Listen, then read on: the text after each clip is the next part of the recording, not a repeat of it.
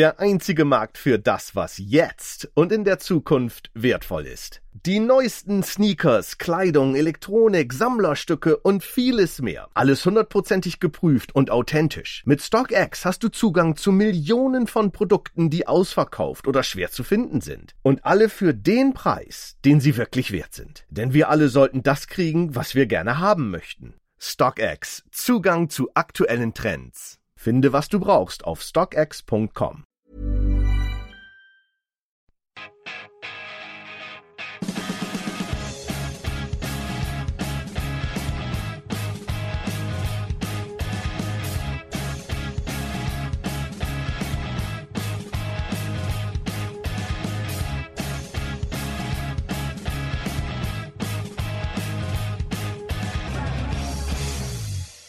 Okay, right, welcome to the Chelsea FanCast preview show, which means it's got to be 7 o'clock on a Friday evening, and my pint glass is full, as are the others. Jonathan's got a mug of tea on the go, and it's probably best that I say hello. Jonathan, how are you?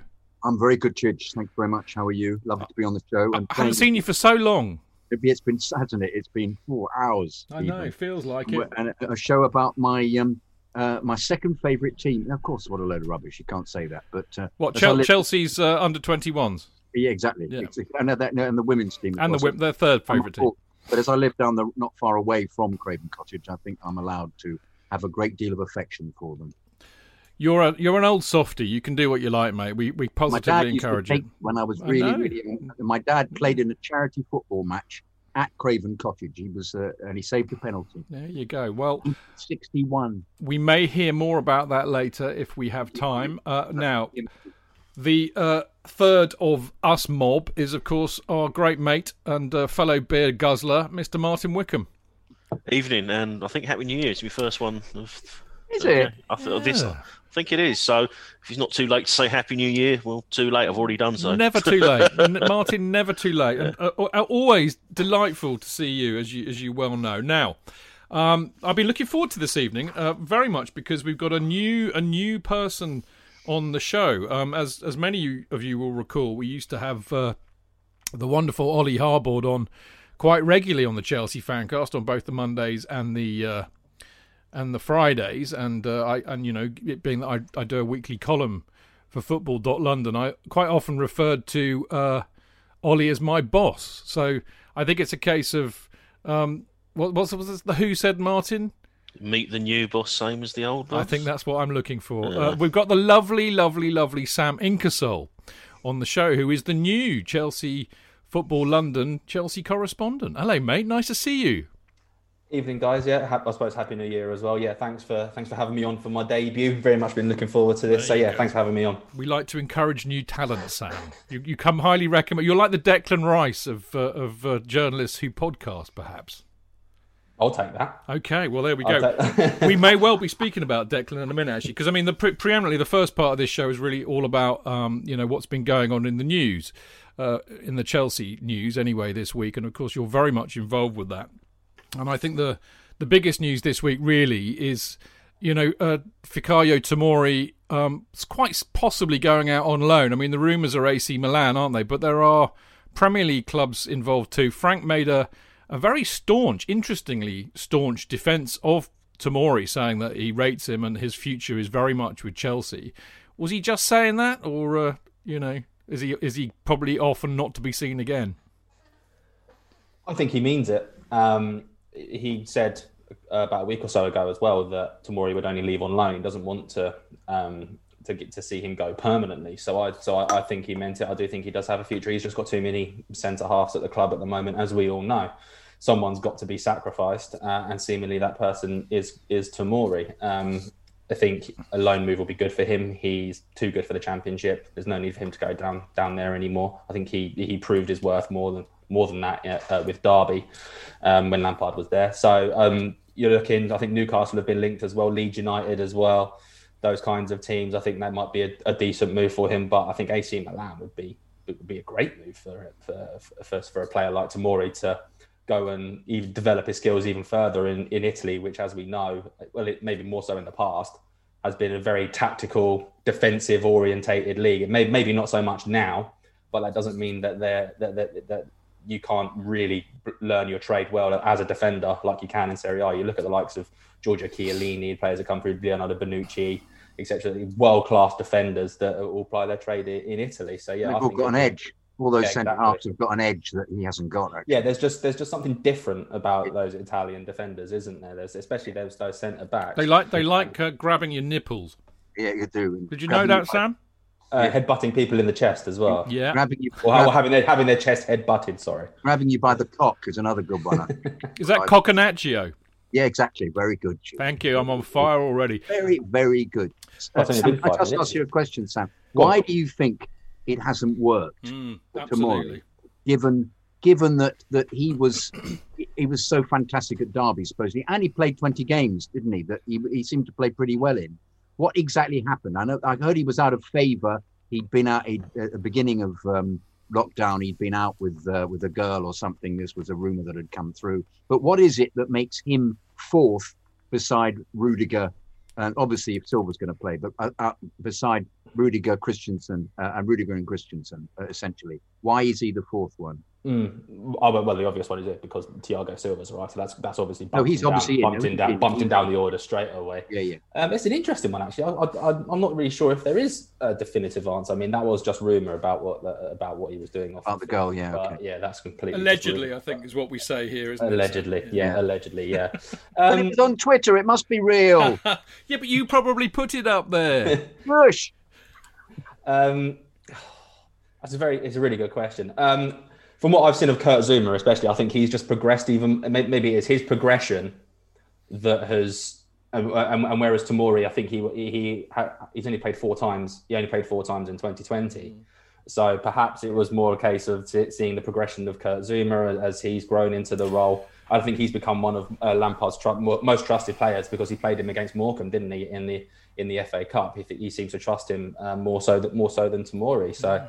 Yeah, I'm not sure if there is well, I personally don't know the definitive answer as to why he might be fourth choice, but I suspect people have just progressed quicker than he has, perhaps. It's quite. I mean, it's bugged most Chelsea supporters for a good 6 months, almost to a year. I would have thought, actually, Sam. I mean, Martin, we've been talking about it for ages because what we've seen when we've seen him play is a hugely impressive defender And then we look at Rudiger and we look at Christensen and we just think, well, why isn't Tomori getting a chance? So it's really confused the hell out of us, hasn't it, mate? Yeah, absolutely. I've been quite vocal about my reservations on Christensen, and I don't understand why Tomori fell down the pecking order the way he has.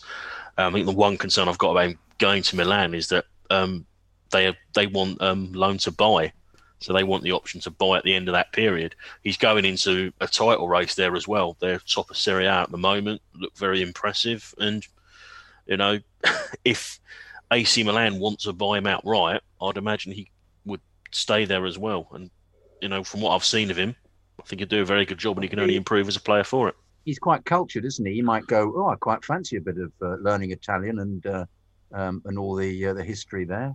Oh, there was something about him doing a business degree in his spare time, wasn't it, or something like that? Yeah, so he may want to. Although I'd imagine if you're going out playing football in a foreign country at the moment, you're barely allowed between your hotel, the training ground, and the stadium. So you might have to wait a little bit to go around the Duomo and places like that. But yeah, he can only benefit from that move. I just hope that it's not the end of his time at Chelsea, that there is a return path, because Rudiger won't be there forever. I would get rid of Christensen at the first opportunity, and Thiago Silva is 36 years of age. Well, that's a good point. I mean, obviously, I've been picking up on what you guys have been writing all week, Sam, and there was a couple of interesting pieces on Football London about that there's, Chelsea are facing quite a big defensive shake-up in the summer with the likes of Emerson, Alonso, Rudiger, Christensen, Aspie, and even possibly Silva. I know that there's an option to extend his contract by a year, but there's a very good chance we might have to lose 1, 2, 3, 4, 5. Is that 5? Yeah, 6, including Tomori, which is astonishing. We'd just be left with Zouma. What's happening, Sam? Well, they want to sign Declan Rice. He's going to be in the midfield. He's got to be a midfielder. For full disclosure, I don't know if your listeners all know, but I did used to cover West Ham. Well, I'm mindful of that about talking about Rice, because you might know stuff that we might not have been aware of. So, I mean, is it realistic, Rice? But I'll get that one in now. Actually, is that realistic? I think in the summer it will be. Certainly not this month. I think it's clear it's a Lampard signing if it was to come off. So I think if Lampard stays in the job past the end of this season, then it's more likely to happen than not. And I suppose a lot depends on how much Chelsea want to spend, but then they're not going to be spending less than 70 million on him, unfortunately, for them. So if that's what it takes, we know Chelsea can flex their financial muscles if they want to, and if they want a player, they can invariably go and get them. So I think keep an eye on the summer, because if West Ham are having a good season at the moment, if they drop off just a little bit, excuse me, have some beer, Sam. I recommend it. You don't have to ask me twice. I'll drink to that. If they drop off towards the end of the season and kind of fall down the table a little bit, then it might be a more attractive proposition for Declan. So, oh dear, I really went down the wrong hole. Excuse me. So not in January, summer. I'd certainly keep an eye on it. Yeah. Okay. I mean, it sounds like they're going to be in the market for some defenders as well, because I think most of us, Jonathan, I mean, we're not huge. I mean, I love all Chelsea players on principle, but, I don't think Rudiger's good enough, and I haven't for a while. I really don't think Christensen's good enough, and I haven't for a while. If his legs are okay, I like what I've seen with Silva, and as Sam was saying, I think that Zuma's been one of our most improved and impressive players this season. Aspie, we know he's coming to the end of his career. We've got James to replace him quite happily. I think we're vulnerable in left back, because Alonso, I think, whether one thinks he's good or not, we know that there are doubts about him as a left back, and he's fallen out with Frank. And we don't think Emerson's necessarily good enough. So there's clearly going to have to be some buys in the summer, I would have thought. I think you're being very tactful, Chidge, because we've actually... It's because we've got guests on. Is that what it is? Yeah. Okay. Different Chidge on the Monday show. I see. Yes, of course. Yes. Because normally, Sam, we're not fans. Well, several of us haven't been fans of Emerson ever. And right. Okay. So Everson. And similarly, Alonso, we've worked out, is wonderful in if he's playing a wing back but can't defend, and since he refused to watch the game and went to the team bus, he's obviously completely fallen out with Frank. But we can't see where he would fit in anyway, regardless. So Emerson looks like a central midfielder sometimes, like he did against Morecambe in the FA Cup. But then shooting dreadfully. That's the thing. I mean, really dreadful. Once again, we've got enough people who can't shoot. We've got Kovacic. We've got Jorginho. We don't want another one coming in all the time to do that. But no, I've got this big thing about. I don't quite understand why he plays for Italy all the time. Well, he seems to play better for Italy. It's a bit like Tony Cascarino again, who never played well for any team except for Ireland. He wasn't that good. But that's true. That's true. He did score the goal against England, though, didn't he? Who put the ball in the English net? Tony Cascarino. I was gonna say Ray Houghton, but you must be thinking of a different game. Very different game. The only reason I remember it, I was living in Tooting, and it was sung regularly by the Irish family. There's this belt of a story. I just want to divert because it's about Tony Cascarino. So they're playing Italy in the '94 World Cup. Yeah. They're expecting loads of Italian Americans to turn out for the team and all this. They get the coach along, and there's a sea of green everywhere. Apparently, I don't know how much of an urban myth this is, but Jack Charlton goes down the coach and goes, "Fucking hell, Cass, you're the only Italian here." Brilliant.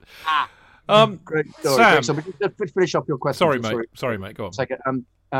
We thought they were all going ages ago. I thought in every transfer window we've actually said all these players are off, haven't we? Particularly Emerson. And why haven't they? Is the question. I've never understood this. Perhaps Sam has a window because particularly Emerson. Emerson wanted to go. He actually asked to leave October, not last year, the year before, and because he wasn't playing regularly enough. So I don't actually understand why we've hung on to them for so long.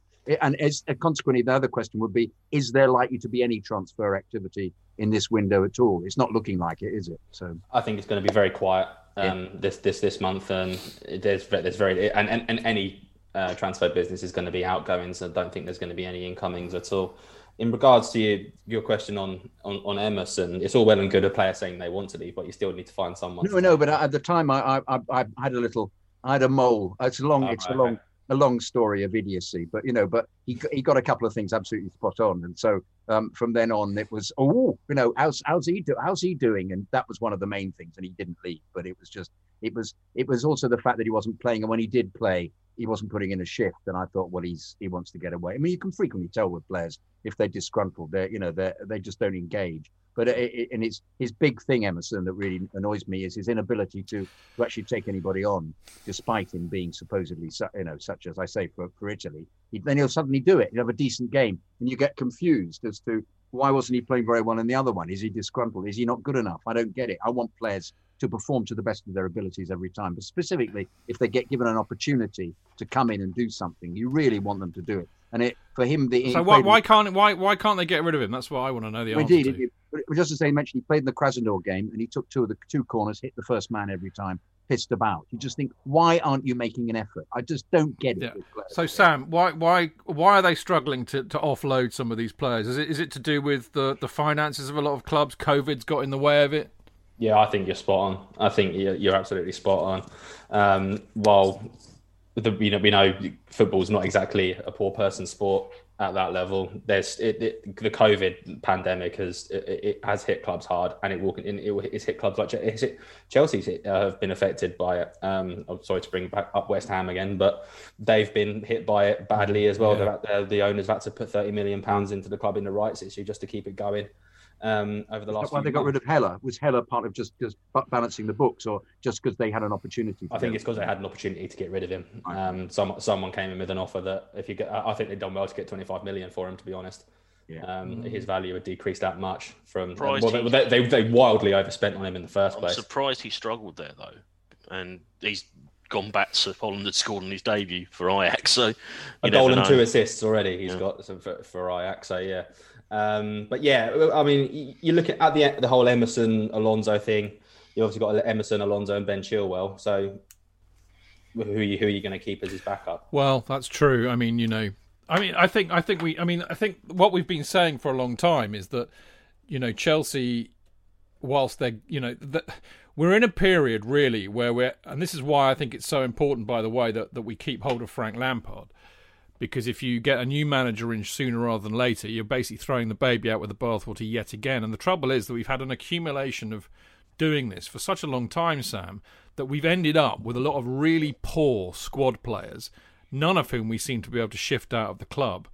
And actually, we're going through a phase at the moment, I think, where we're trying to get rid of them and replace them with good quality players. We all of us on this show, Jonathan, this is a real hobby horse of Jonathan's, is that when Mourinho came in, his aim really was to have 25 players in that squad, all of who were top quality. So you didn't have like a first 11 and then, we've got a few crap players that can fill in if somebody's, or form or injured. And that's where we, I think, need to get back to. And I think the best way to do that is bringing through some of these talented youngsters, which is what Frank's doing. Supplement that with some genuinely world-class players. Chelsea's model these days seems to be going after young, potentially world-class players, which is I can understand the business rationale for that. And then, some good squad players, but better quality than what we've got. And I think if football's finances, globally or in Europe are in such a parlous state that you can't get a good return on some of these players, it's a bit worrying, I think. You're not wrong. You're not wrong. You're not wrong. You're welcome back any time, Sam. I couldn't have summed it up more perfectly, to be honest. Okay, there we go. It was Kenyon, in fact, I always quote, because it was Kenyon who said that. We want to try and get a top-class player for every position in the squad. And I know it creates a problem because you've then got if players don't play, they're always going to object. But I think everybody got to go because also the club was so successful. That was the other main thing. The player isn't going to object violently if the club is doing really well. I think if the club isn't doing well and they then don't get an appearance, that's when the schism starts appearing. Yeah.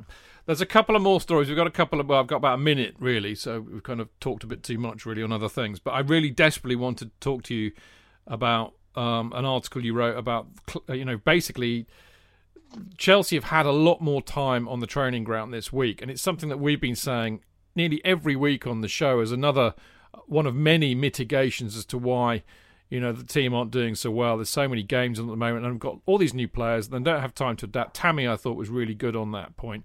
I mean, do you think that's valid, Sam? And do you think, this is the last one, Frank apparently has banned hugs in the training ground because of COVID. Do you think it's just COVID that he's banned hugs for, or what? Maybe trying to stamp not trying to stamp some sort of authority on the ground, although maybe he is trying to get things more to go for it to be done his way. Because as you said, all over the last 2 weeks, really, it's been a chance for the players to actually have some time on the training ground with him, because I think Lampard said in his press conference yesterday that he wanted Timo Werner and his forwards to press higher up the pitch. That's something that they've not been able to work on, and I think we saw that exposed badly in that first half against Arsenal and the whole game against Manchester City.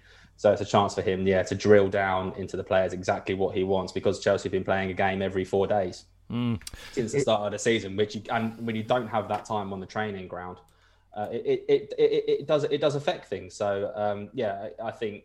But then again, now we're all seeing we're seeing what he's saying now, thinking, we're going to see a brand new Chelsea against Fulham on Saturday. That's moulded into the Lampard, exactly what Lampard wants from them. So it's actually putting a fair bit of pressure on him, I think. But I think the press was something that we did very, very well earlier on in the season, and I think Werner benefited from it, because I actually did some research into Leipzig. I thought I'd better have a look at this because to see why he was scoring goals for them, and the very modern thinking manager there, I can't remember his name. Nagelsmann. Yeah, seems to do an enormous amount of pressing. And this major thing is pressing. And we haven't been doing that last few weeks. And because that gave Werner an opportunity, if to get any ball that was snapped up, to go in and beat a player, and it's in the net. That was his ability to get in there on the top of mistakes. And the very fact they've been very slow, we were trying to work out whether, because they haven't been pressing as much, whether it was because they were all exhausted, because they had 3 games in a week, or whether he was actually deliberately telling them not to get so far forward. Then you have kind of disjointed pressing, where some of them press and the rest don't, so there's this big gap in midfield. So I'd be very intrigued to see if he does actually have a go at doing this, pressing much more as a team again against Fulham, because that's how they achieved. That's the advantages they had earlier on in the season. That's why they were winning more, I felt. But, good point. Sam, we got to leave it there, unfortunately, but we will be getting you back on many, many times, hopefully, throughout the rest of the season. It's been delightful to have you on for your debut. How did he do, boys? I haven't got my cards with me. I was going to say 9.9. 9.9, Martin? He'll be back. He'll be back. Flattery will get you everywhere. That's all I'll say. Flattery will get you everywhere. That's generous from Martin. He'll be back, I tell you. Sam, It's been really great having you on, mate. And thank you for... I think Adam's putting my waffly old piece up tomorrow morning, so I shall annoy everybody with that tomorrow morning over their cornflakes. But thank you as always. Thanks for having me on. Pleasure, mate. We'll see you again soon. Take care, mate. Cheers.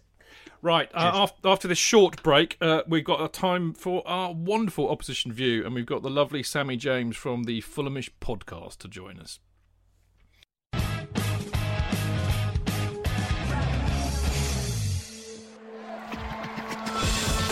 Real fans, real opinions. I'm Jason Cundy, and you're listening to Chidge and the boys on the Chelsea Football FanCast. Total nutters and proper Chelsea.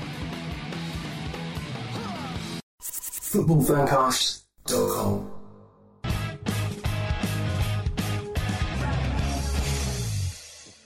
Right, welcome back. This is the Chelsea FanCast preview show with me, Stanford Chidge. Him over there, Mr. Jonathan Kidd. Hello. Doing his Marceau impression. And the lovely Martin Wickham. Good evening. And now it's time for this. The Opposition View. Right, and on the Opposition View this week, we have an old friend of ours, actually, who... I say this hugely apologetically. He had to. It's a bit like herding cats. He used to occasionally present the Love Sport edition of the Chelsea FanCast on a Friday evening, and we tried to make his life as hard as we possibly could. But thankfully, he's still speaking to us, and he's on the show tonight. Sammy James from the Fulhamish podcast. Hello, everyone. How you doing? We're fantastic, mate, and it's really, really good to see you. Obviously, we're playing you lot tomorrow. A match that all of us would love to be at. I mean, I largely because it's a bit of a joke. It's one of my favourite away trips because we drink in the same pubs pretty much. But it's a very favourite match for Chelsea fans. None of us can go, which is a bit of a shame. You had a pretty poor start to the season. Everybody was worried about Fulham. You know, everybody thinks that Scott Parker's not up to the job. And lo and behold, you've had a serious uptake in form. I think you're unbeaten in the last 5 or something, drawing a lot of matches certainly, but against good teams. Great result this week against Spurs. Yeah, unbeaten in 5, but you could also say winless in 5 because we've drawn all 5 games in a row, which is a bit of a bizarre run of fixtures. Interestingly enough, we have actually drawn 6 once in the Premier League, which all happened to be London derbies in a row. 6 London derbies, we drew them all, and it was back in 2007, including a couple of games against Chelsea in that run. So, yeah, Fulham have been much improved. Why is that, Sammy?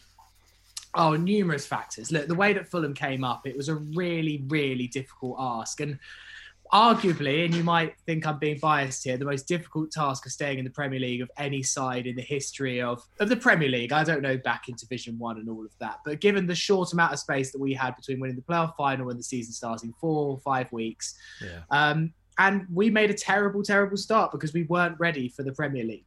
We just weren't. We still had last season's defence, which was a bad championship defence. So it obviously got found out pretty quickly in the Premier League. But we've made some good signings and Scott Parker's adapted his team to this league. And that's what lots of managers don't do when they come up. We saw Daniel Farke last year for Norwich not adapt to the Premier League. Savizia Kanovic last time we came up was just too arrogant and thought, well, we knocked teams past in the Championship. We'll do the same in the Premier League. But Scott Parker has learnt from those mistakes and now realises that the best way is to adapt your side to the division. And that's what we've done. And the results have been much improved. Well, the Everton game at home at Craven Cottage, was that a big turning point? Because I watched the whole of it. And the first half, you were completely under the cosh. And then suddenly in the second half, he seemed to change it a little bit. And also Loftus-Cheek came on and played really well on the right. And I think he'd been a substitute. And it was they lost the game, but it was a very different performance. And I actually remember thinking, they're a lot better now, and he's doing things that work. And he got rid of the centre half, didn't he? He used to play for Chelsea. What was his name? Michael Hector. Yeah, Hector. Yeah. But they were saying at the beginning of the season what a great player he was, and I kept looking and thinking, are we watching the same game? He didn't really play for Chelsea either, JK. He was there, but he another ghost signing by Chelsea. Like Lucas Piazon, yes. Yeah, he's just left this week after 3 games in how many seasons? 5 seasons. Oh, he's our longest standing player. You know that. Yeah, I have a theory. Someone just saw it. What the fuck are you still doing here? They just forgot about it. Didn't we get rid of you 10 years ago? What's going on? Something like that, yeah. Sammy, talking of ex-Chelsea players, I mean, I'll get on to Loftus-Cheek in a minute, obviously, but your manager is an ex-Chelsea player. In fact, I think I might have this wrong. I mean, the boys might correct me if I am, but my memory of us getting Scott Parker was that he played really, really well against us for Charlton when they beat us. And as we were buying everybody, we thought, well, we might as well buy him too. And in a sense, he was kind of there to challenge the midfield of, I think, certainly Joe Cole and Frank Lampard at the time. I think Makelele might have still been around as well. He had no chance at all, bless him. But he's clearly a lovely chap. Now, I mean, there was a lot of talk, that he was a bit out of his depth at Fulham, but Fulham fans I've been speaking to are being quite effusive in their praise of Scotty Parker recently, and I think perhaps a good reason. Yeah, definitely. Look, it's still only about 6-7 months when we did a podcast just after lockdown saying Scott Parker's got weeks left. That's what we said back in June, and our tune could not be more different now. You're so fickle. I know, we are football fans fickle, but we didn't look like we were doing anything under him. But he's a quick learner, and I know that you guys have your problems with Lampard because No, we don't. It's not us with the problems with Lampard. It's everyone else. Well, Lampard doesn't seem to learn from his mistakes tons. Sometimes, he seems to keep making the same mistake over and over again. Parker doesn't do that. He makes a bad mistake and everyone slams him for it. And then he changes what he does. And he's really, really learning on the job, but learning very quickly. And I guess, unlike Lampard, look, Lampard and Parker are not dissimilar in their amount of managerial experience. Maybe Lampard's maybe got, a season more than Parker. Yeah. But unlike Lampard, Parker is in the perfect place where, okay, it's not, you can't just go and make it doesn't mistakes matter at if you Fulham. lose at Fulham, let's be honest.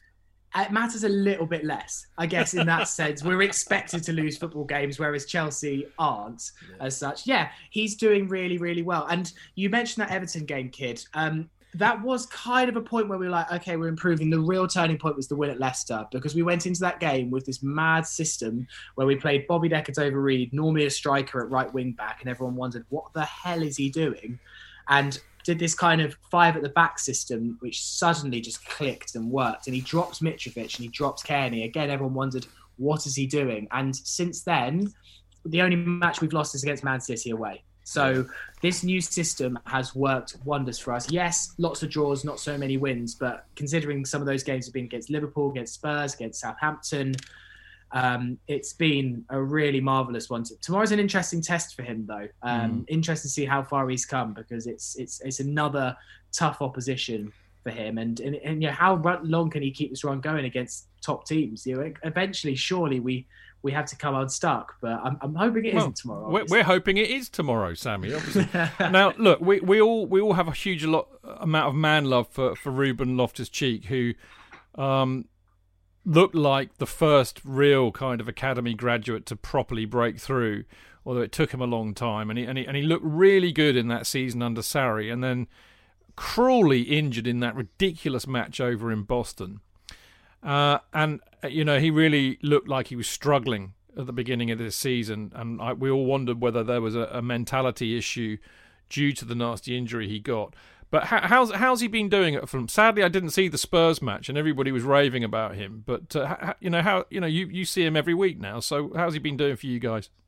I've got some really bad news. He is not doing well. Really? Because I heard the opposite. Look, he played okay against Spurs. Wow. He played okay. Like, the fact that it was probably his best performance so far for Fulham says more about his performances so far rather than about the shifts that he put in. I think he has played a lot of games recently, and in all bar maybe 1 or 2 matches, he's been the weakest player in our team. I don't see him with a future for you guys. I don't know if he's Premier League quality, let alone top 6, top 4 quality. I really, really don't. There's an interesting one. We don't know what his best position is, right? He's being played as number 10. I don't think he's that. He could be a number 6, like a DM, but then in our team, we've got Frank Zambo-Anguissa, who is absolutely awesome, and there's no way that Parker's going to pick Loftus-Cheek in that position over him. Maybe he can be a box-to-box, but again, you know, we've got Mario Lemina for that, and arguably Mario Lemina is better than Loftus-Cheek. I don't know what it is. He has flashes of brilliance. He came on in that game against Everton in the second half and was quite good. He wasn't great, I agree, but he did link very well in a way that you needed, and he spun off. He's got that ability to hold the ball well, and because of his size, really, and bounce off players and then lay it off. So, but then, as you say, we're not watching him all the time, so there's the possibility that they're just little moments that aren't really, making him into a terrific player, And this is what he has, little moments. He's not put in a 90 minutes yet. He nowhere near a 90 minutes. And, I think there are some Fulham fans, and I'd say maybe even 50% of Fulham fans would terminate his loan and bring in someone like Origi instead. Like, it's that bad. I don't see him with any future for Chelsea. Maybe he'll find another Premier League side that can build a team around him. And look, he's been injured for a long time. He's still young. He might find a position or a club that's better suited to him. But really, right now, the situation is pretty desperate for Loftus-Cheek. And we were excited, and we've given him a chance. And I hope he proves me wrong. But Martin, what do you think about? I mean, that's a surprise to me. I got to be honest. What do you think? Well, I've not really watched Fulham bar the win at Leicester and the draw at Liverpool, where I thought they were very impressive. But I had heard amongst our own chat that someone had watched Loftus-Cheek and wasn't impressed. They looked like he was lumbering around a little bit, that he wasn't up with the pace of play, and that he looked like a little bit like a fish out of water. How long he can do that and be excused because of the seriousness of his injury is a question, I guess. I mean, it's sad, really, because we saw what he was becoming until he got injured in that game in Boston. So, But again, we waited 2 or 3 years for Zuma to get back to full fitness, really, after his injury. Look at Hudson-Odoi, who's only, I think, now beginning. I mean, actually, if you think about it, he's doing much more. He's much quicker in his recovery than both Zuma and Loftus-Cheek, because I think he is beginning to get back to his best. It was, I think, one was a partial tear, whereas Ruben suffered a full tear, and then his muscles in his leg atrophied or something like that. That's what I've read. I don't know the full ins and outs of it. I do have one question for Sammy about an ex-Chelsea player who's now Ola Aina. Has he been loaned from Torino? Is he signed permanently? Because I was quietly impressed by him when he played for Chelsea, but then he just disappeared. He's a loan with an option. So Fulham have the option to buy Aina. After what we're hearing about Tomori, I don't like that. So, I've been impressed with Aina. He came in as a backup right back to Kenny Tete, and now actually plays on the right side of a 3-man defence. He has a mistake in him, absolutely no doubt, but some of his crossfield passing is unbelievable. And there's a few that he's done where I've just been like sensationally surprised. So yeah, impressed with Aina, done a decent job. Don't think he's going to set the world alight, but I think more than a quality enough player to play kind of for a team like Fulham.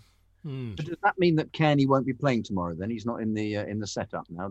And the same with Mitrovic as well. Is he not? While we're at it with Mitrovic and Kearney, who is it that we should be worried about? Okay, well, to answer your question, Kearney won't be playing, as far as I know, because he's injured. Right.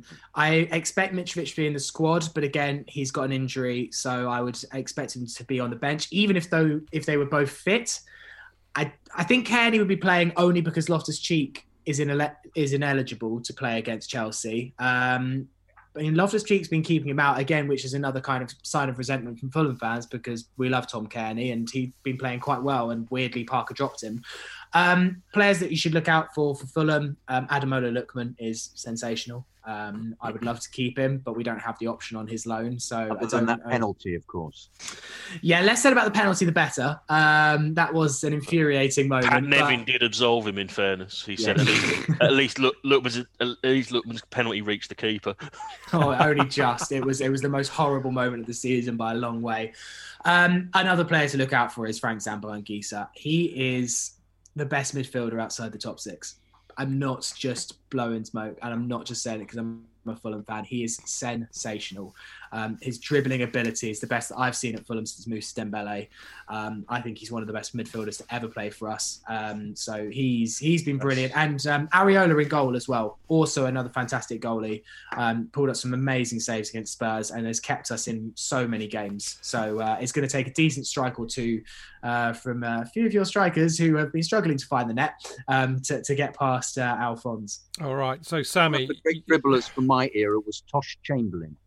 Rest in peace. Very sad news. Yes. Yeah. So, Sammy, Fulham haven't beaten us since 2006, right? That's 14 years ago. And I was a lot slimmer then, I think. But anyway, how on earth are you going to do it tomorrow? What's the plan? We won't win.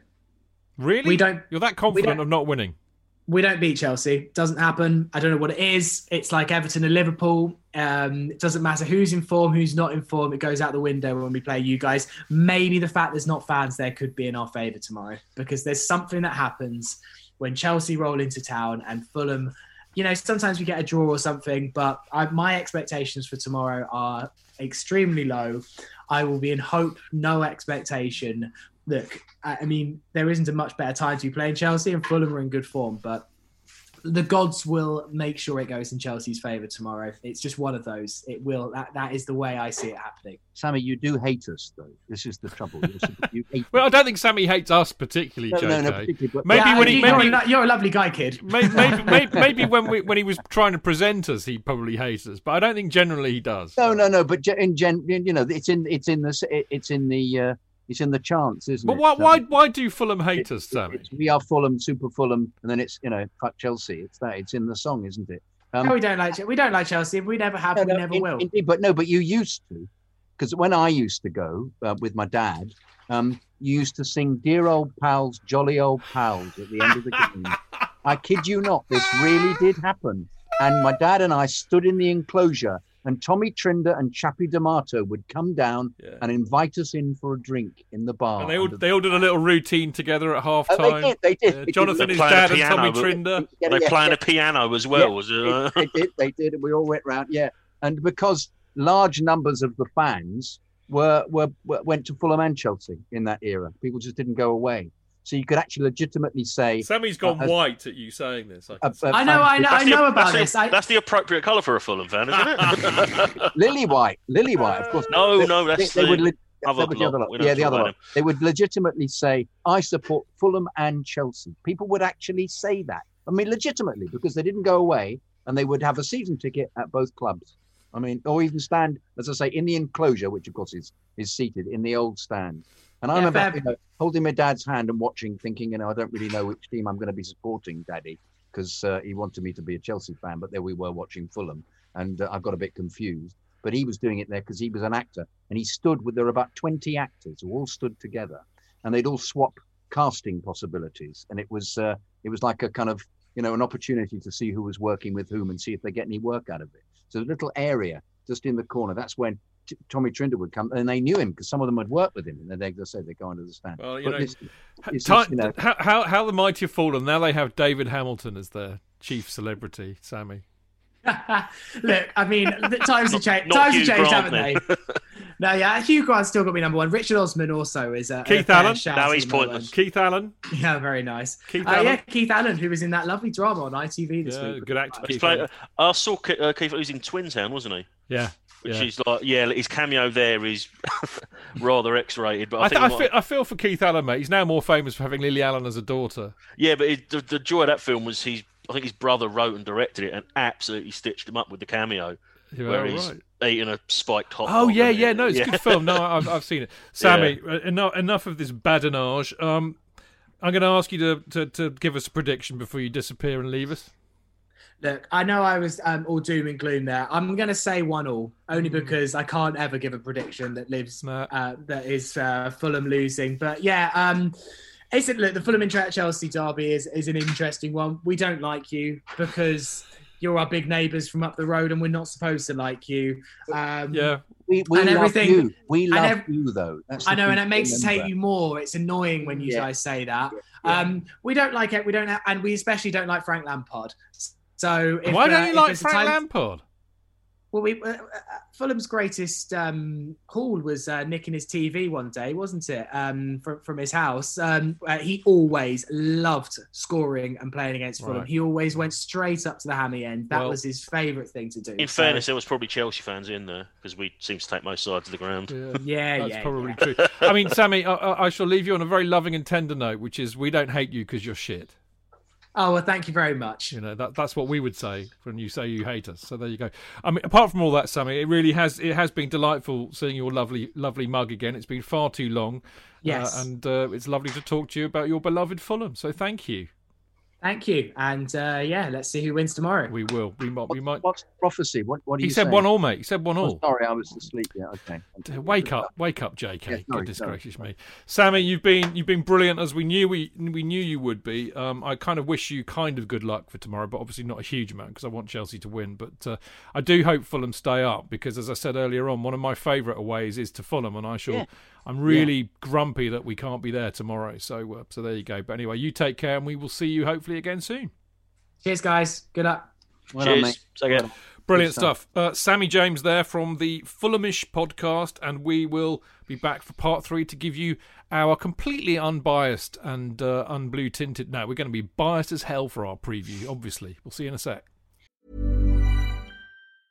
Der einzige Markt für das, was jetzt und in der Zukunft wertvoll ist. Die neuesten Sneakers, Kleidung, Elektronik, Sammlerstücke und vieles mehr. Alles 100%ig geprüft und authentisch. Mit StockX hast du Zugang zu Millionen von Produkten, die ausverkauft oder schwer zu finden sind. Und alle für den Preis, den sie wirklich wert sind. Denn wir alle sollten das kriegen, was wir gerne haben möchten. StockX. Zugang zu aktuellen Trends. Finde, was du brauchst auf StockX.com. Jetzt bei KFC. 34 Tage, 34 Angebote. Sicher dir jetzt legendäre Rabatte zu EM. Nur in der App und auf kfc.de. KFC. Legendär lecker.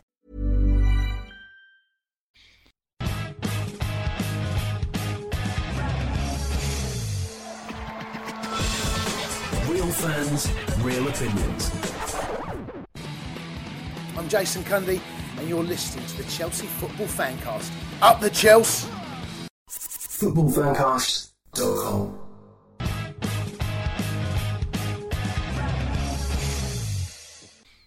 Right, welcome back. This is the Chelsea Fancast with me, Stamford Chidge, him over there, Kid. What was all that about? What was that all about? I'm thinking about my back at school. What's it? The sneak of the remove, Kid. I almost said to him, I think you've left the O off. And he probably said, "Oh, kid." No, kiddo. Anyway, we got JK to his mates, and we've also got the lovely Martin Wickham. Are you on your second beer yet, Martin?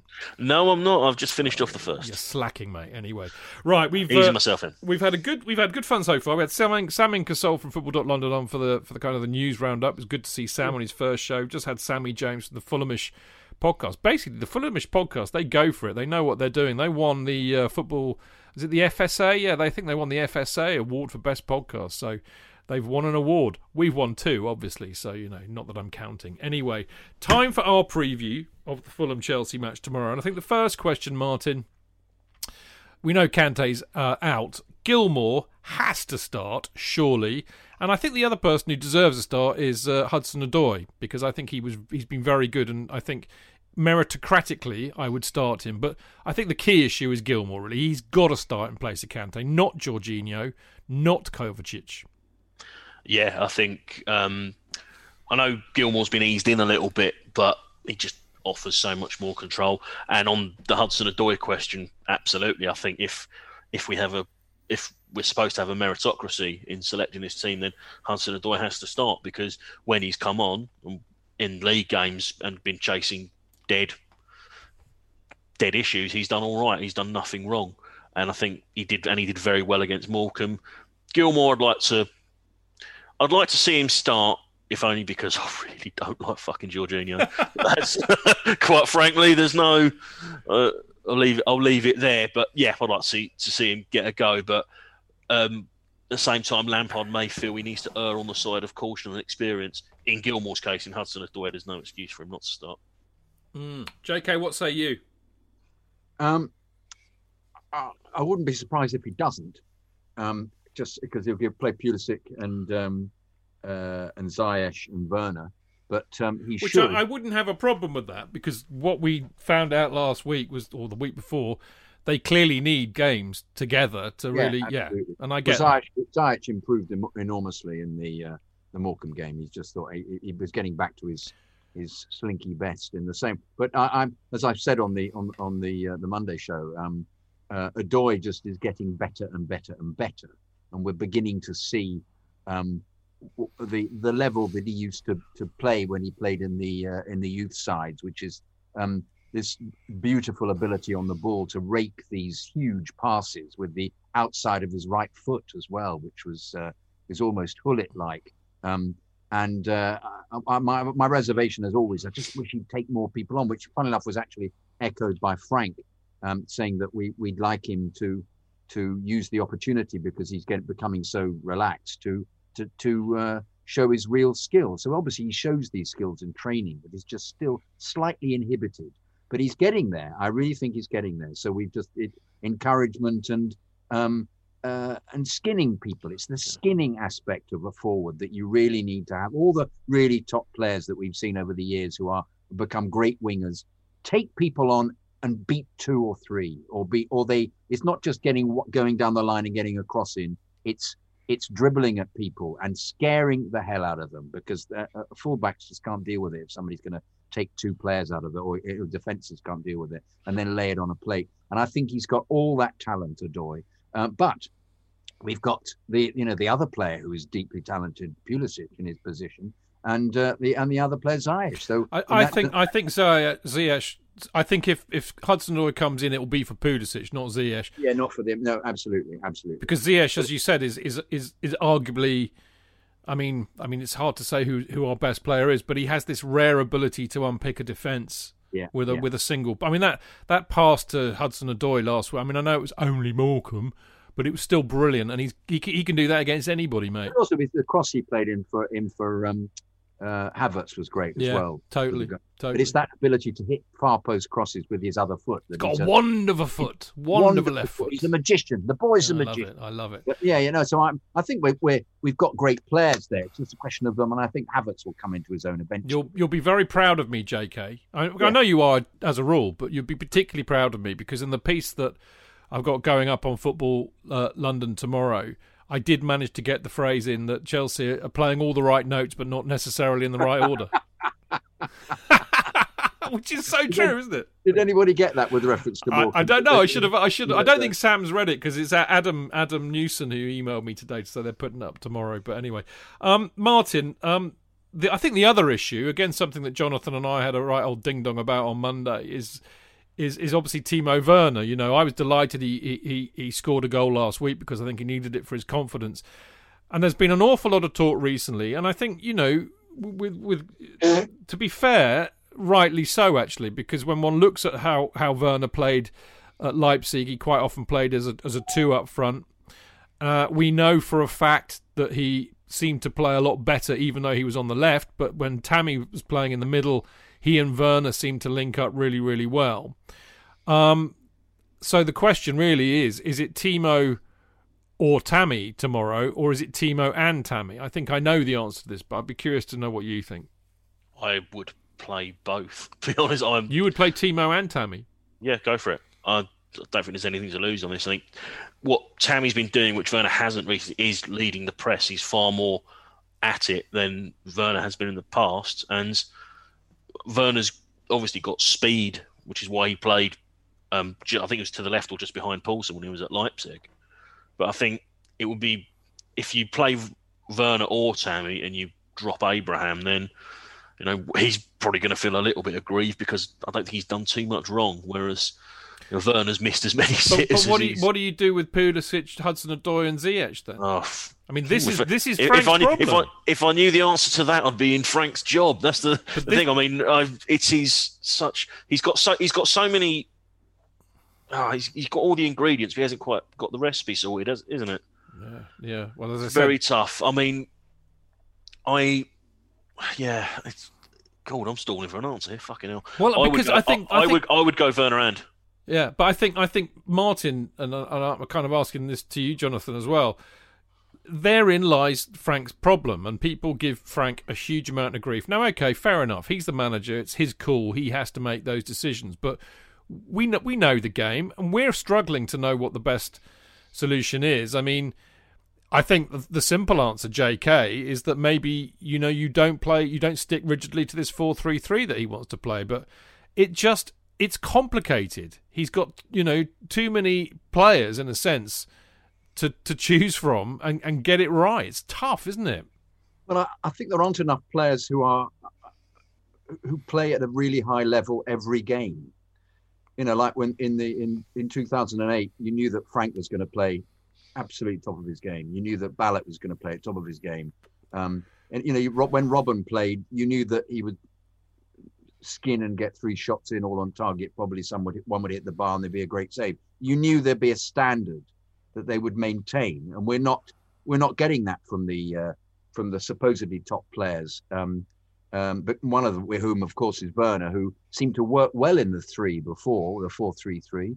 That was the reason that Frank maintained it, I thought, because it had all worked wonderfully. He was scoring, he was on the end of goals. Ziyech was playing marvelously, and who was playing left wing before Pulisic, because he was injured, wasn't he, when he came? Werner was.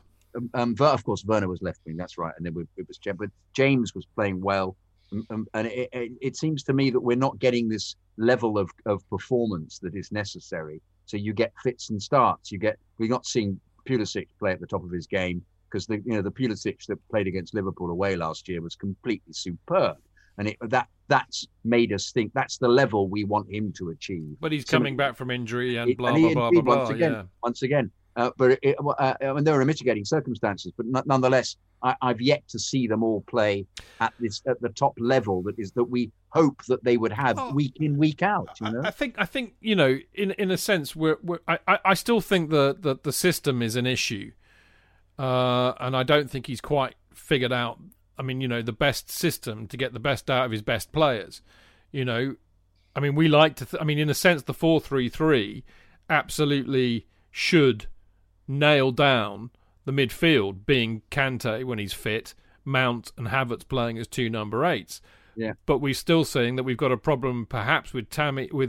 Tammy, I think Martin's right. Arguably deserves to be the number 9.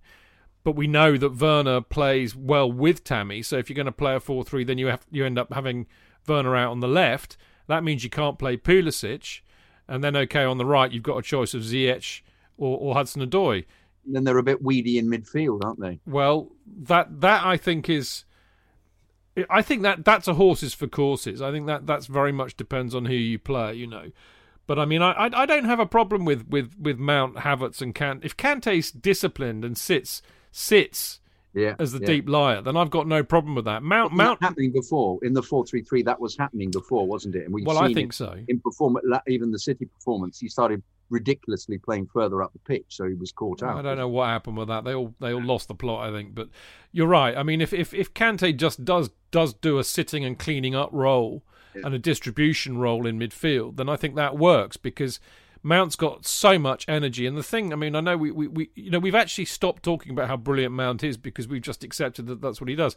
But even last week, he'd lose the ball, but then he'd hair back 60 yards to win it back. So he's okay, I think, defensively because he can get back and he will put a tackle in and he's got all that energy. Havertz, I think, to get the best out of Havertz, and maybe he is the square peg in the round hole because I think he has to be your luxury player. Every team has to have a luxury player. So he's not going to be the one that comes back and hairs back 60 yards in defence. He's going to be one that will find the pockets of space and won't get picked up and he'll drift in and out. And that's maybe how you use him. So maybe... in a sense, it doesn't matter where you play Havertz because you just accept that he's going to play wherever he thinks he should be. Is that to Martin or to me? You're stunned into silence by my genius-like analysis here. It wasn't really to anybody. I was just enjoying the sound of my own voice, really. I know, because you could have carried on if you wanted. Well, I will if you want. Martin, we haven't heard from you for a few seconds. So what do you think of my absolutely multi-million-pound analysis there? What, putting Havertz in a free role? Well, I think you accept that he's a luxury player. And if you accept that he's a luxury player, then you dispense with any kind of defensive duties, although I think he's very good at set pieces defending for us because he's a big lad. He'd want to be at 6'2", yeah. Well, he's a big lad and he's done quite well doing that. But I think actually it is his... he's one of those players that we criticise because we say, he drifts in and out of games. But actually, that's also his strength because if he's drifting in and out, that means that they're not picking him up. And I think he's got a rare talent for a midfielder to arrive in the box at the right time and not be picked up. Yeah, we just need to provide the opportunities for him to do it because when we've been good, we've been very good, but the last few weeks we've been pretty poor and he's suffered as a result. I think he's still recovering from coronavirus as well, but that's not a controversial opinion, I think. But, it was good to see him get that goal against Morecambe because he completely mistimed a header in the first half. Yeah. So for him a free header, so for him to get that and in the last 10 minutes where he's barreled in and knocked a guy over to get to the ball, I was impressed by that. I also think I'm not comfortable with the idea of being wedded to one formation. No, nor am I. Got to adapt a little bit. If we go 2 down because we've started shit, we need to be able to do something different if it's not working. So the idea of sticking to the same thing week in, week out, and as Sammy said earlier, not learning from mistakes at times, that has happened. I think it's a fair criticism. There are plenty of unfair criticisms, but that's a fair one. I'm not entirely sure that Sammy's got that right. I think he's letting his anti-Lampard bias get in the way and blaming it all on Lampard because he's mates with Miguel Delaney or something like that. Possibly. But Lampard has made the same criticisms. He said, "Well, I've told him not to do that," and they go ahead and do it. But anyway, we digress. JK, there's something about this match and also how well Fulham have been doing recently that tells me that this will be a much tougher prospect for us than usual against Fulham, and within that context, is this another match that is, is it must win or must not lose? I think the pressure will be off if it's a draw, but I think if we lose, it's not going to look too good, is it? No. So it's must not lose then. I think their last game, the Spurs game, I think they played very well, but similarly, people said to me that Loftus-Cheek had played wonderfully, and to hear them that he hasn't played well. I mean, I think that's probably very true. He is. The few times I've seen him play, he's lazy, doesn't run back, and I think that's in this current climate. The supporters hate that. We all do. We hate somebody just standing about when there's an attack. To answer your question, I don't think that. I think that every loss is will have all the media hounds saying that Frank's time is up. But he himself today, didn't he? Gave a passion. Yesterday in his presser, gave a passioned. What's the word? He gave great support to the fact that he felt that passionate plea for patience, because he felt that all the new players needed time, and he made a very specific thing of saying that it was a very difficult. All the things we've talked about as not as excuses, but things that were obviously mitigation. But absolutely were all things that he said. Yes, it's taking time. The new players, time to settle in, and you've got to give them some time, and that's always been his experience. And of course, Martin, he will know that better than most. And as I keep reminding people, because I was there, Frank Lampard's season wasn't hugely impressive. His first season at Chelsea, it took him a year to really adapt to playing for a club of that size. Even then. And then look what happened to him. So, he's right about patience. But, I mean, more specifically, must win or must lose for you? It's a must win for me. Really? Yeah, absolutely. I'm looking at the league table now. We've got the same record as West Ham, by the fact that we're eight goals better off. I don't think that's where we want to be with the ambitions that the club and no doubt Frank have.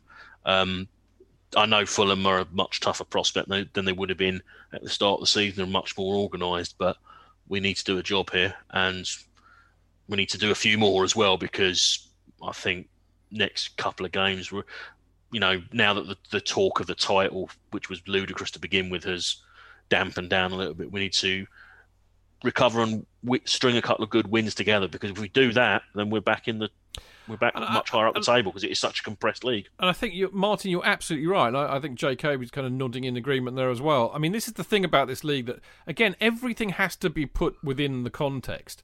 And the context is that, okay, we can call it mitigation, you can call it excuses, you can call it what you like. But I think every single team in this league is struggling with the same or similar issues at the moment, which is why Liverpool go and lose, or why, in fact, Liverpool haven't won away all season apart from to us, and we all know that they got lucky there. So, nobody is running away with it. Man United, Ollie's wheels had fallen off 4 or 5 weeks ago. Now they're top. I mean, Arsenal were shit. Now they're going to get back into it. So on, so on, so forth. So, yeah, I mean, JK, we string a few wins together, we're right back in it. No, great. But I think we need to be seen to progress over the next few weeks, because we're coming up then into the Champions League again. Yeah. So we can't be on a bad run of form. And I think... Yeah. It's going to be tough, that one. It will. Oh, very tough. They've only let 6 goals in all season. They're a good team, mate. Bloody hell! Yeah. Worst possible draw we could have Absolutely had. Right. We get the worst draw in that round every year, and have done since 2013. Do not tell me UEFA do not rig that draw. No, I think that's for another. We could do a whole show on that, but we're not going three hours of conspiracy theories. I mean, look, my own view is it's must not lose at the moment. I think Fulham are going to be a much tougher proposition than they would have been at the beginning of the season. I mean, their recent results bear that out. I mean, Spurs are perhaps a case in point. Mourinho seems to have... He's trying to, shithouse his way to getting through games at the moment, which is, to my hilarity, is winding up all the Spurs fans who are just absolutely... they're fuming. They're fuming, Martin. They're fuming, mate. Yeah. But as well, he gave his team an excuse to toss it off by moaning about the short notice of the game. So, but I mean, don't give them an excuse. A 1-1 draw against Spurs is no bad result for Fulham. They drew 0-0 with Southampton, which is a good result. So, and I mean, as Sammy was saying, the only one they've lost to recently is Man City, and I think they did well against Liverpool too. So this is going to be tougher than it would normally, but I think it's must not lose for me. It really, really is. And the only other thing I would say that perhaps goes against that, JK, was something we touched on very, very quickly with Sam Enkesol, was that, again, it's that point that we've been making on the show a lot, which is they're not getting enough time on the training ground to start developing these relationships, understanding how each other fits into the plan, how they play together. And they've had a week effectively So that surely, hopefully, will pay some dividends tomorrow.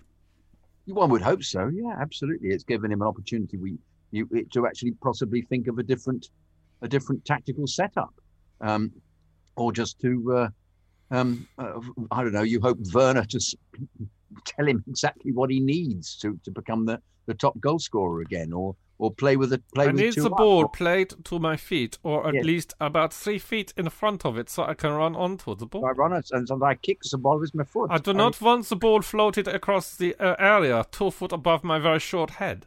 Very short head, because that is something that Giroud should be dealing with. That is for Oliver. Oh yes, if he. But I suppose what I would like. Don't mention the VAR. Very good, Martin.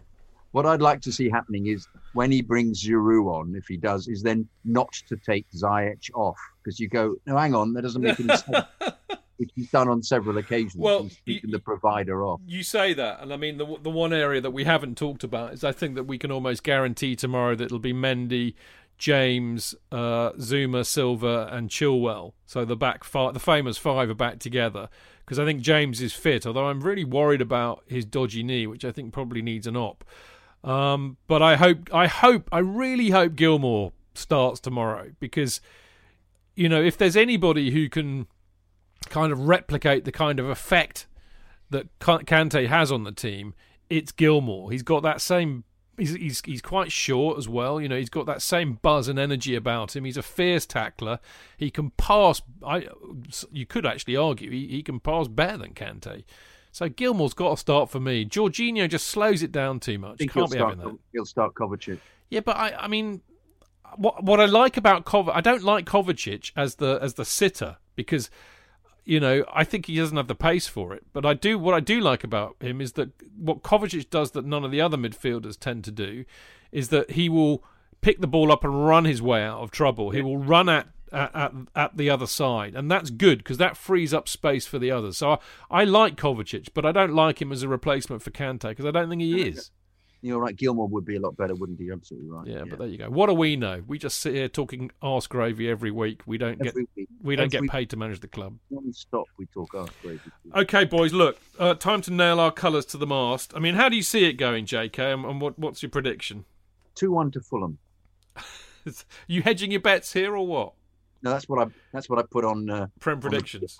Prem predictions. But I want us to win 2-1. I think we'll win 2-1. And how do you see it going? Is it going to be tough? Is it going to? Yeah. I think it is. Yeah. I think I just think we might make an error or two, or I don't know. I don't know, Chidge. You'd hope they'd come and they'd just take him to the cleaners. This team has the potential to take teams to the cleaners, because they did it earlier on, and I don't get what's happened to them that they can't do it anymore. Martin, I'm with JK that it's going to be tough, and there's a reason why I think that, and that's because I think that Fulham will flood the midfield.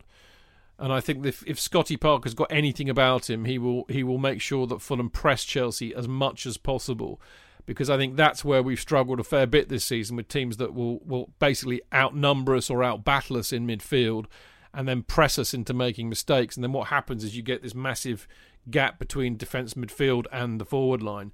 And I think because of the way Fulham play, that's what they'll do. So I think it's going to be quite an attritional match tomorrow. That's my fear anyway. Yeah, I think it will be tough, and my prediction is 3-1 to us, but that's I suspect that will only be courtesy of a late goal to pad the scoreline out a little bit. Fulham will, if they do as you say, then we need to stamp our authority on the game quickly and break the press frequently and not muck around as we have had a propensity to do recently. I know we struggled massively against Man City, but I think they're one of the best teams for doing that. So hopefully we can have a bit more about us this time, and break their press and hit them with get more up front against them coming back. But we shall see. The advantages of them pressing is at least then you can get the ball on the break and dump it down the pitch, and it might be the thing that Werner will exactly. He's got the speed. He's got the speed to do it, but we need to get the ball to him, and they need to not panic when they're in possession as well, which is half the battle.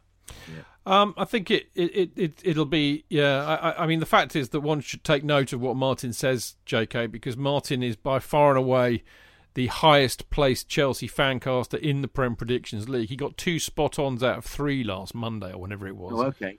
It'll be 3-1 then. Yeah, I'm going 3-1. No, exactly. As a result of that, inspired. I am due a shocker of a week because I've had 2 3-figure weeks. Arsenal fucked me up for a season's best, the bastards. But no, Mark, I'll do a shocker. You're doing very well. 2-1 then. Yeah. So you're well. You're going to go 2-1. All right. You're going. I mean, I have to say, look, if I'm being really honest, I would not be at all surprised if this ends up being like a 1-1 draw or something like that. I think it's set up for that. But I'm going to go 2-1 because I can't bear to not ever predict Chelsea not winning, which is why I am where I am in the Prem predictions table, Martin, and why you are where you are. I have not predicted a Chelsea loss. I wasn't suggesting that you were. Just to make that one perfectly clear. I know it's all draws. I know it's all down to your genius, and you've done very well. I haven't given Leeds a win yet. Yeah, I know. Well, they're unbackable, mate. 'Cause you never know what they're going to do. No, it's always Everton or West Ham that do me. Yeah, well, West Ham are unbackable. I mean, I had a whole year of who knows wins, that betting app that we were doing last year, and West Ham would fuck us up every week. Anyway, West Ham solely exist to break coupons. They are, and I've had a West Ham fan I used to work with who just said, "Don't bet on us, don't bet against us." Well, there we go. Okay, I think we've done enough on that. It's really always useful and interesting to hear what you have to say. Obviously, we all hope that Chelsea win and hammer Fulham and send our little cousins from down the road packing. Well, I mean, we're actually at their manor, but you know what I mean. We can't have Fulham having bragging rights, so hopefully Chelsea will do the business tomorrow. Now, a couple of things before we go. First of all, I've got an article coming up on football.london, as you know, which will be up tomorrow, which is all about... I think I titled it. They always change the title for some reason, but mine was Has Roman scratched his itchy trigger finger? That was my title. So there's no chance of them having that one at all. No.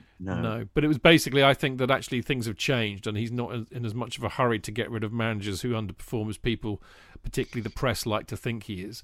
So have a read of that. That'll be out tomorrow. And the lovely Mark Meehan has sent me this, which I'm just going to read out. It's about the Sleep Out to Help Out, the big Stamford Bridge virtual sleep out this year. You might remember the year before last, we all slept out under the East Stand in aid of various charities organised by the Chelsea Supporters Trust. Well, we're doing it again this year.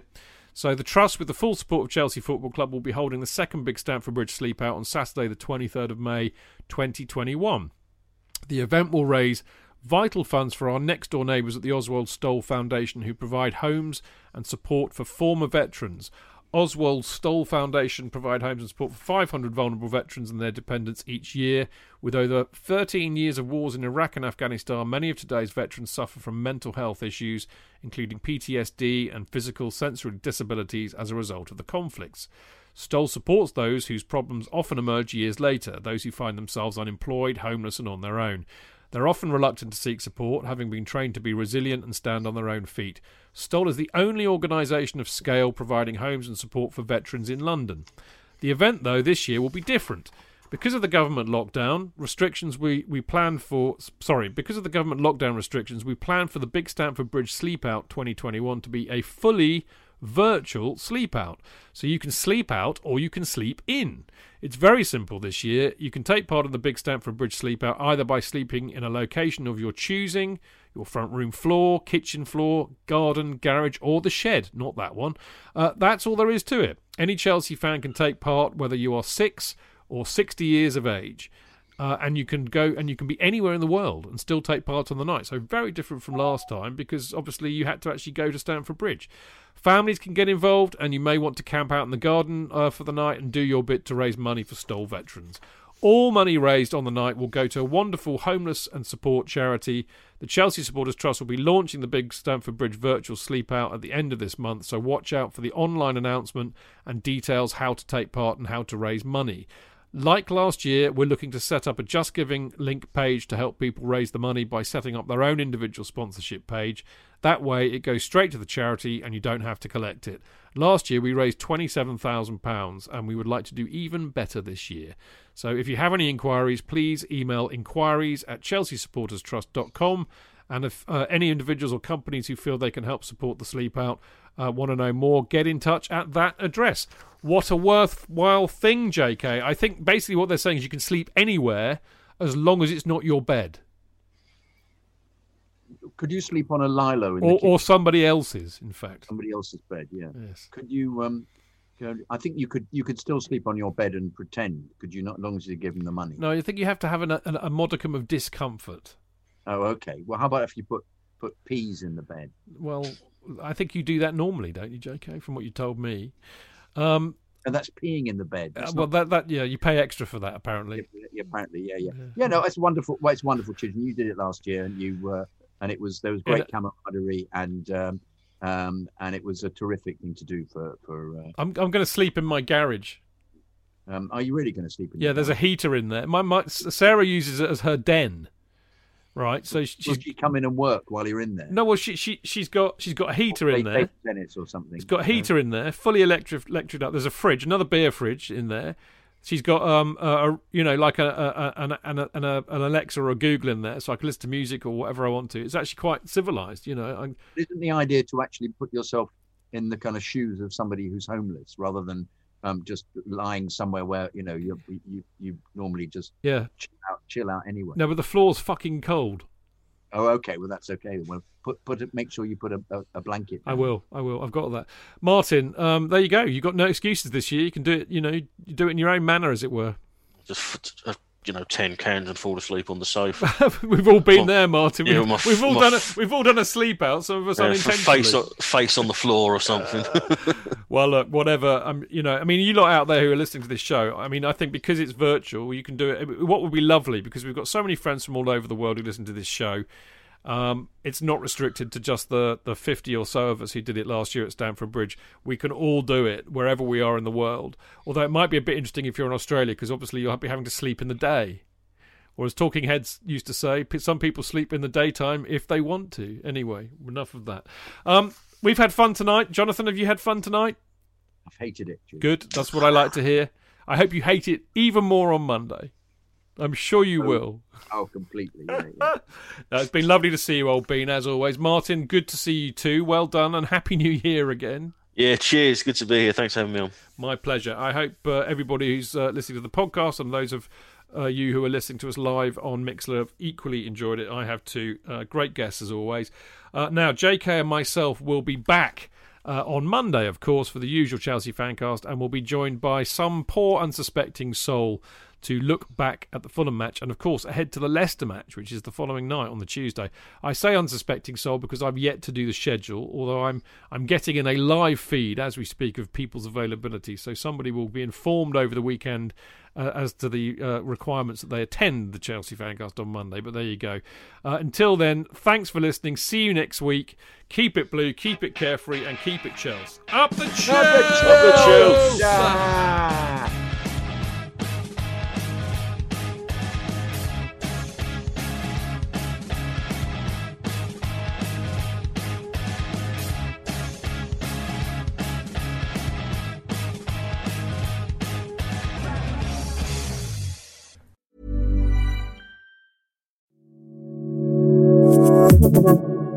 Acast poddtips. Poddar vi fullkomligt älskar. En flicka som överlever en flygkrasch och hamnar ensam flytandes i den Indiska oceanen. En serie mord i en nationalpark där en 7-årig pojke flera år tidigare kidnappats. Dödliga lekar och våra lyssnare som delar med sig av sina upplevelser av hemsökta platser. Det här är några av fallen som vi i år har med i sommarsäsongen av podcasten Spöktimmen. En podcast om sanna fall av true crime, mysterier och det övernaturliga. Jag heter Linn. Och jag heter Jenny. Och Spöktimmens sommarsäsong drar igång den 29 juni. Missa inte det.